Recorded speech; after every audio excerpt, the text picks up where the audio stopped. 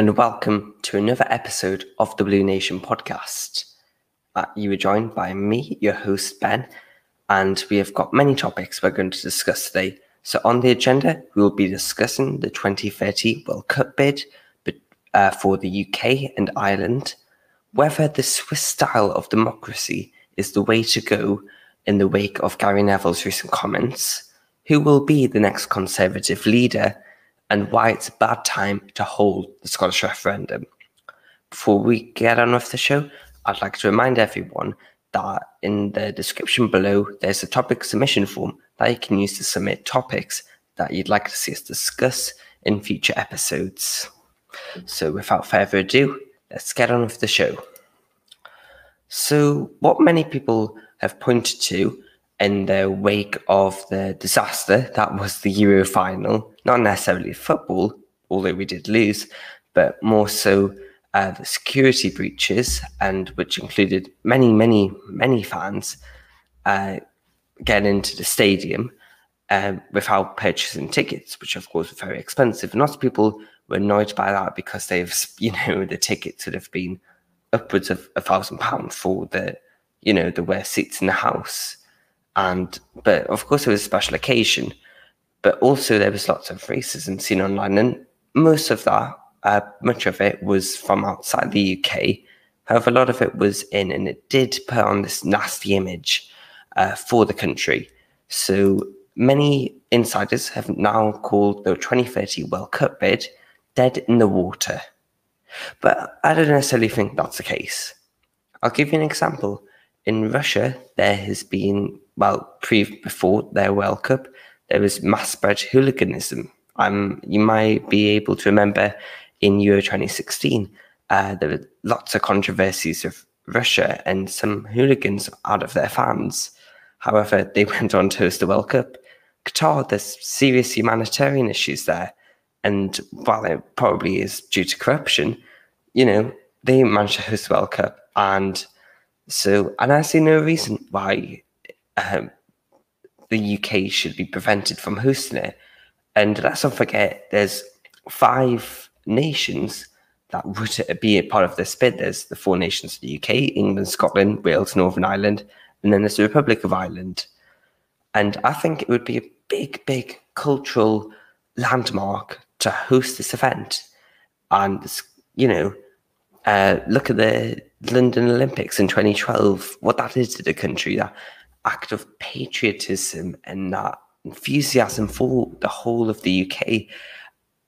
It's hard to replicate, and one of the ways to replicate that is to host the World Cup, arguably bigger than the Olympics.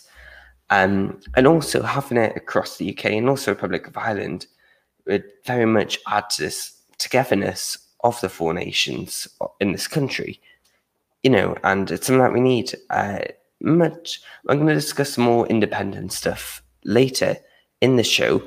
However, much of it, despite all the economic issues and the currencies and, whatever it may be, a lot of it comes down to national identity. What do you identify as? Do you identify as British, or do you identify as English, Scottish, Welsh, or Northern Irish? I personally identify as British, but I know probably most people identify as just one of their smaller nations. And, hosting the World Cup, I know it'd still be a ways away, 2030, it's 9 years' time. It's a long time to go, and a lot can happen during that time. Possibly Scotland could have left the UK.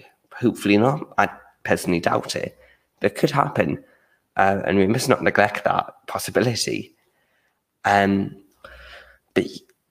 to have this sort of event that ties together the strands of the UK, that is hosted around the country, that can be promoted as a UK event, it's something that doesn't come around often. But there is lots of competition for this World Cup. There's been particular competition from South America. There's talks about Saudi Arabia want to bid, and they're discussing going half bidding. And one of those countries that they're thinking of is Italy, who, of course, won the Euros. However, in Italy, there has been much racism between certain sects of fans, not between, but from certain sects of fans, I should say, and the Serie A, which is the Italian Football League, their attempts to try and be have that anti-racism program. Well, that was a disaster with them using monkeys in their promotion, which of course was a terrible idea.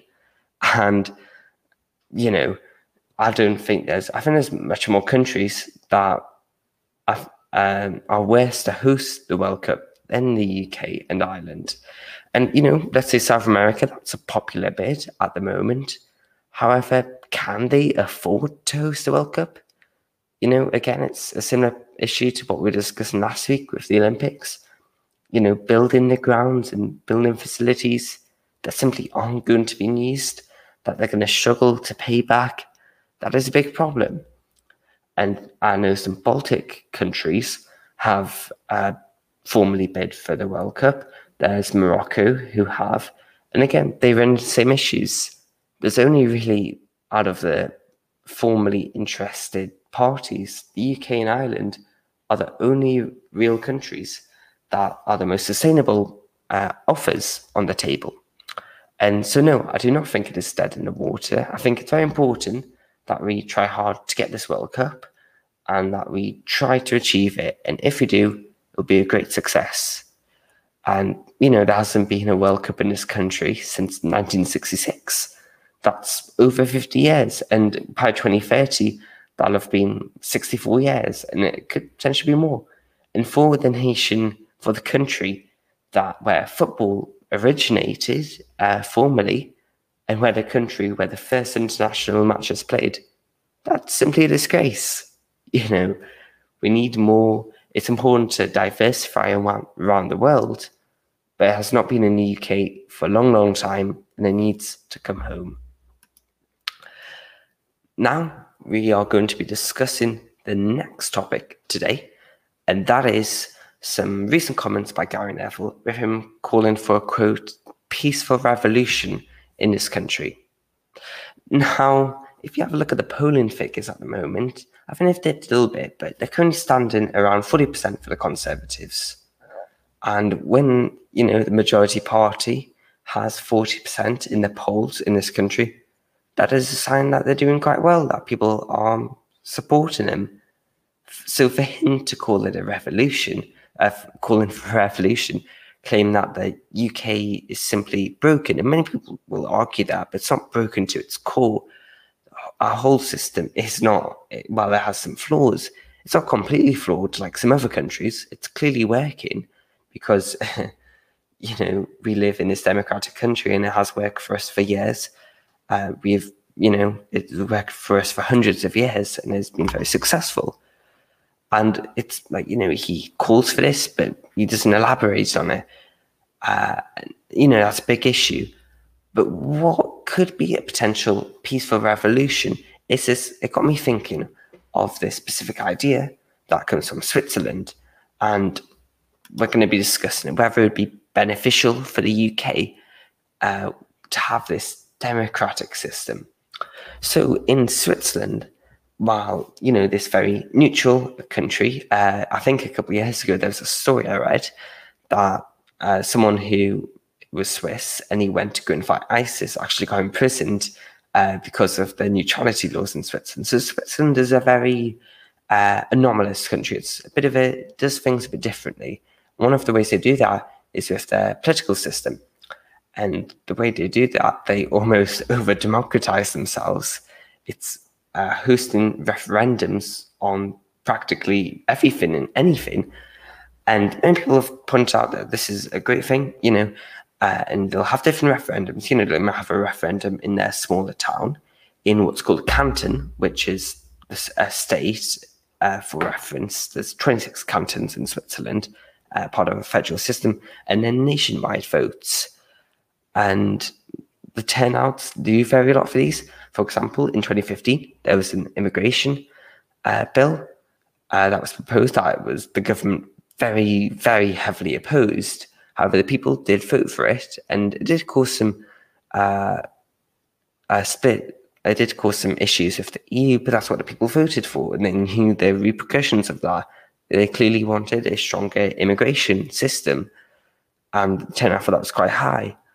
But maybe to install solar powered energy in your town, it's not going to get a high turnout. So it could potentially, this is the main problem with this system. Not everyone can be educated and vote for the right things.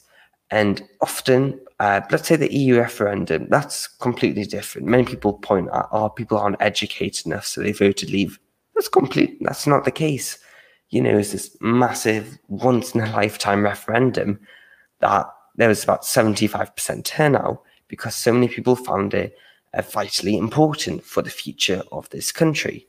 And people, researched and looked up and made their minds up what they wanted to vote for.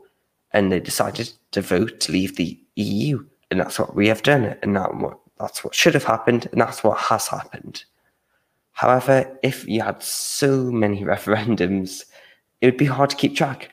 And often it would only be people that have a very, very strong opinion about the issue that would vote in these smaller referendums. And that leaves out a large part of the electorate. And it can often lead to turnouts that aren't necessarily favoured. And so that's the first part of the Swiss system. But the second part is their strange coalition government. So in their cabinet, they have 7 members made up of what used to be 4 parties, but now it's 5, the rise of a recent party that's now currently the largest in parliament. And then they had this formula where 3 parties, in fact, would get 2 seats in this cabinet, and then 1 party would get 1 seat. But now it's changed a little bit, so it's split between 5 parties. But still, it's a very interesting system. And often, until a few years ago, it was the same parties all the time. It was these same 4 parties. And that cannot be changed. It's not the top 4 parties in the election. It's just the same, it's the same every time. And, having some more seats may help a little bit in terms of getting laws passed. And this coalition government has probably benefited Switzerland having this very, very close cooperation between different parties. It leads to less political differences between the people because, the government's more aligned with its opposition. Well, the government and opposition are really the same thing. But the problem with this is to have these big decisions, like a very conservative decision or a very socialist decision, or whatever it may be, it's very hard to enact without this referendum, because, it's in a coalition government, many of these big policies are undermined or they're completely scrapped because the other party simply cannot agree to it. So hypothetically, in this country, if you were to imagine a cabinet consisting of Labour, the Lib Dems, Conservatives, and then maybe Reform UK or the Greens could even get a seat. So it'd be very interesting. We haven't seen government national unity since the war, but we only have them in absolute crises. And only in events of war normally, not even things like the coronavirus pandemic, we get some of that. It was briefly suggested by a few members of parliament during the Brexit talks, but that never materialised anything. No, I think it would have ever done that. And if you can remember back to Brexit, when Theresa May was still Prime Minister and Jeremy Corbyn was still the Labour leader and the leader of the opposition, they started having meetings with each other, discussing some Brexit talks that really fizzled out into nothing and only led to some propositions that ultimately weren't voted for. So many ask, is the Swiss system the way to go? I don't necessarily think it is. I think it's still good to have 1 party in charge, or it could be a coalition, depending if it's a hung parliament. I think that's perfectly okay. That's how democracy works in this country. But I do think we should have some more referendums. I do believe that possibly every 2 years we can have a set list of referendums of different questions, so to minimize, the costs. And they could, and they shouldn't really be massive issues. They shouldn't try and force stuff on. I mean, it doesn't have to be as big as the EU, but it could be something like, oh, do you want to cut national insurance this price? Do you believe it's important to, should we set up this service? Something like that. Big decisions. Or would you like to vote for this immigration bill? That's a great example of things that we could do. So yeah, I believe every 2 years we should have some referendums. I think it has worked. While that massive democratic decision we had in 2016 on the 23rd of June, that was a monumentous occasion, but it showed that people can make this democratic decision for themselves, and I think that's really important, especially in today's times. Now, on to our next topic. We are going to discuss who will be the next Conservative leader. Now, many people recently, most notably Dominic Cummings, have suggested that Boris Johnson is not right for the job. And, Dominic Cummings, the same man who was his, chief advisor for a couple of years, which is frankly quite ridiculous that he's suggesting this sort of stuff. But, I do think lots of it is for attention. But the main thing is he suggested that days after the 2019 general election, they were discussing ousting him and believing that Carrie Symonds, not Gary Johnson, has had too much control. But, there's lots of debate, and as an outlooker looking in, we don't exactly know what's going on there, what the power struggle is. All we can rely on is some leaks from insiders. However, many have said that, Boris Johnson won't last, or in the next election he'll blow his majority and he'll be forced to resign. I can't see that happening. I personally believe he will be in power until 2029. That's my personal prediction. I think he'll do another election, do another term, and that'll be it with him. And, a recent Times report said that he's eyeing up a decade in power, possibly even longer than Margaret Thatcher. So if he was to he took over in 2019, so he could easily get to 10 years, in my opinion. It's highly unlikely that a party who has an 80-seat majority can, lose it and not be the major party anymore. And, there's a good chance that it could go down, that probably will be the case regardless of what happens to the next few years. Just the way that, trends go in this country over the past 100 years. But no, I can't see him stepping down. But, if we were to discuss who could be next Conservative leader, I think there's two options. To succeed Boris Johnson, possibly after that time. And, someone else could crop up, and many of the currently favoured options will fall wayside over the next 10 years, and many unheard of ones will crop up and be more prominent, because, of course that happens. But two main options. So number one is Rishi Sunak. So at the moment, Rishi Sunak is really popular, really surprisingly, actually. A chancellor, regardless of what party they are, and normally, and any politician for that matter, they're not really well liked if they have a high post like that. And many people, I believe he's done a good job. I'm not criticizing the job he's done or suggesting that it hasn't been adequate enough. I'm just saying it's a surprise to, have someone that's so popular. But like I've walked past in the street before, and I've seen posters of the Rishi Sunak, and it says the Chancellor needs you to eat out to help out, whatever it was, I can't remember. But I just saw it, and it really made me think, wow, he's really well liked. And the area I'm walking past, it's a very much like a very prominent Labour stronghold. and it has been for decades. Decades, and when I say decades, I do mean decades. But it made me think of in the war with, what did you call him again? Lord Kitchener, the war minister during World War One, when he's pointing, I'm sure you've seen it before, when he's like, your king wants you or something. He's pointing at, he's like facing you as you look at the poster. And it made me think of that. It made me think, wow, this is incredible. I've never seen this for a politician in the UK. And, I'm not suggesting he's some sort of messiah or he's got like through the roof, like approval ratings. Tony Blair had about 90% approval rating when he became prime minister.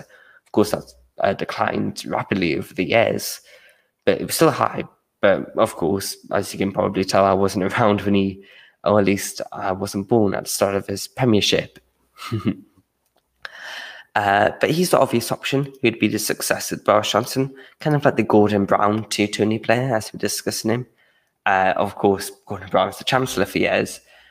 But we'll see what happens with Rishi Sunak, because while, he's handing out lots of money now, he's sort of saving people's jobs and keeping them afloat and keeping a roof over them and keeping food on the table. When the taxes start to creep in 2023, as per the government plan, it's going to be a bit of a different story, possibly. It may not be as well liked, but, there's a reality that we do have to face because of the pandemic and because of what the government decided. Not necessarily saying what they've decided is a bad thing. If they said, okay, we're not having any sort of furlough scheme, if you lose a job, you lose a job. If you don't get paid, you don't get paid. Of course, that would have been a terrible decision, and it's a decision that we can afford to make. Many countries cannot afford to make this decision, but of course we could, which is really good. But I think he's the first option. And the second option would be a more moderate candidate. And many people have touted Ruth Davidson, of course, the former leader of the Scottish Conservatives, as a potential option. And Ruth Davidson, with the current state of the Conservative Party, she really doesn't align with that view. And I could possibly see a more moderate candidate like her coming to power if, the Conservatives lost an election, or people really became disillusioned with this sort of more like one nation conservative mentality we have at the moment, like sort of centre-right to sort of mild right-wing. If we're looking for more of a centre-to-centre-right government, then of course I think she could potentially be at the head of that. And there were rumours that she resigned from her post when Boris Johnson became the leader, because of course she worked very well with Theresa May, because they aligned on many issues. And she was a firm, a staunch opponent to Brexit, but she's no longer that because of the democratic decision we took. And the Conservatives pre-2016 were very divided. It was very much 50-50, like who wants to leave, who wants to stay. And that's, I think by the time she becomes if she became leader, that sort of while Brexit would still be, a big issue, like, the status outside of the EU would be a big issue. It wouldn't be an issue that could dictate a premiership or that threatens to rip apart the Conservative Party, as, at the moment, it no longer does that as well. We've moved on quite quickly, which is really good. But she was really popular as Scottish Conservative leader when she was at the helm. Of course, she resigned when she was to look after her children a bit more. So, of course, her decision of we discussed some rumours a couple of seconds ago. But yeah, she was very popular, and she still is quite popular. So, the two options we've had a look at are both quite popular compared to someone like Boris Johnson. For all he's very popular among many people, he's one of those characters that you either really like him or you don't, and there's not many people that are in the middle or are slightly to either side. Now, before we move on to the next topic, and the final one for today, I just want to say thank you for all your support recently. It's been really immense and really great for the show. So thank you for that. And I want to remind everyone that there's the topic submission form that we discussed earlier in the video. That's in the description. And please like, subscribe, and share our videos, or to follow us on Spotify and listen to our other episodes. We discuss everything from, in recent episodes, from a potential Trump run in 2024, vaccine passports, whether Freedom Day should have been delayed. This was in the past, as you can tell. And a whole array of issues. We discuss 4 topics every single week exclusively on YouTube for shorter segments, and we also release full episodes on Spotify and Pocket Casts and Record Breaker and a whole array of podcast platforms. So that's the easiest way to find us, and also you can follow us on Twitter. Now I think it's time to discuss the final topic for today. And we're going to discuss the Scottish referendum. Now, this is an issue that I'm very passionate about, and it's one that I'm passionately against, for that matter, in case you can tell already. I am a staunch unionist. I fully believe in the values and the benefits of holding and keeping this country together. But there are threats that, this dream scenario, I believe, we're living at the moment, could be ripped apart. And the most prominent threat to that is Scottish independence. Of course, for years, the leader of the Scottish government have been the SNP, who are Scottish nationalists and firm believers in Scottish independence. They are the party of independence. Excluding the Alba Party, which, failed quite miserably in the recent election earlier this year. But Nicola Sturgeon, it pains me to say that name sometimes, not because I disrespect her, I don't respect her, it's because, I don't align with her views. But Boris Johnson is going to be going up to Scotland, and she's invited from talks. And it's been dubbed as talking about coronavirus. I'm sure they'll talk about coronavirus alignment between England and Scotland. However, surely to come up on the table is Scottish independence. And every single year it comes to the table, they're like, okay, we're going to aim to host the referendum next year. Oh, we're going to aim to host the referendum next year. The year after that, oh, we're going to host it in the next 2 years. It just keeps on cropping up within this party. And it is clear in Scotland that the people simply do not care about a Scottish referendum. They'd much rather see, most of them would much rather see it just, remain in the UK for the time being. Maybe, that's a different issue, but it's not the main issue at the moment. We're in the middle of a pandemic, and Scottish independence is, it's only going to cause more division in this nation. And of course it will. And we don't need that at the moment. We need unity. And I think having a different pandemic approach and pandemic decision-making from each separate nation, I don't know if that's the best idea. I guess and I'm not speaking from a health standpoint, having more localized decision-making probably is better. Because, the COVID rates are different in different parts of the nation. However, it has created this border, this fractious border between these 4 nations. So, of course, it's not a good idea. And, of course, with the, I forgot what it's called, the EU, the Northern Ireland Protocol, that's what it's called. Sorry, this is terrible. I'm saying this. Mixing up my words midway through the show. Sorry about that if you're still listening. And congratulations if you are still listening.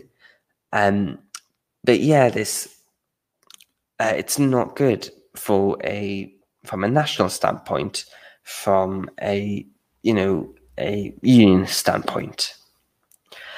And it is a really bad time to host the Scottish referendum, and that is because of two main reasons. Firstly, the pandemic, because as we've just discussed, it creates this sort of invisible border between the four nations, which is not a good idea. And secondly, because of Brexit. And, I firmly believe that Brexit will be a success. I believe it is the right decision. It is the democratic decision. However, in Scotland, it is firmly opposed. The vast majority of supporters, well, not every supporter, the majority do not support it. And many have said, the Scotland would be better in the EU rather than the UK. However, we need to wait to see Brexit's effects. No one ever said Brexit or expected that Brexit would have short-term boosts for the nation. Of course, we've already seen some smaller ones coming out of many big businesses as being a bit freer of EU regulation and the EU courts, which has brought some business to the UK. But see the long-term effects, we're going to have to wait at least 10 years. And that's what we should wait for a Scottish referendum. Rather than saying Brexit will be a terrible mistake for the UK, you have to wait. And let's not forget, it was a UK-wide referendum and Gibraltar as well. It's not a referendum just in England and Wales. It never was. And it never will be. Because we are the awesome foursome of nations. And we will always vote together. And, it's ridiculous. It's like saying, my constituency voted the Green Party in the election, but the government is a Labour government. Well, that's how democracy works. Everyone has the right to vote. So we're going to see, we're going to have to wait a while for the effects, and we're going to have to wait for the economy to rebound from the pandemic. Already doing good at that. We just need to wait a little bit longer. And I don't think the Scottish referendum should ever be hosted. Well, I wouldn't like it for it to be hosted. But, they should wait at least, a good amount of time before deciding whether it is something that is necessary or necessarily needed in Scotland or any other nation of the UK for that matter, whether that be Wales or a Irish unification proposition referendum. Now, that is all for today. That is the end of the show. And I want to thank you for listening to it. And hopefully you're still here. But yeah, it's great. And, next week it'll be even better. So until next time, goodbye.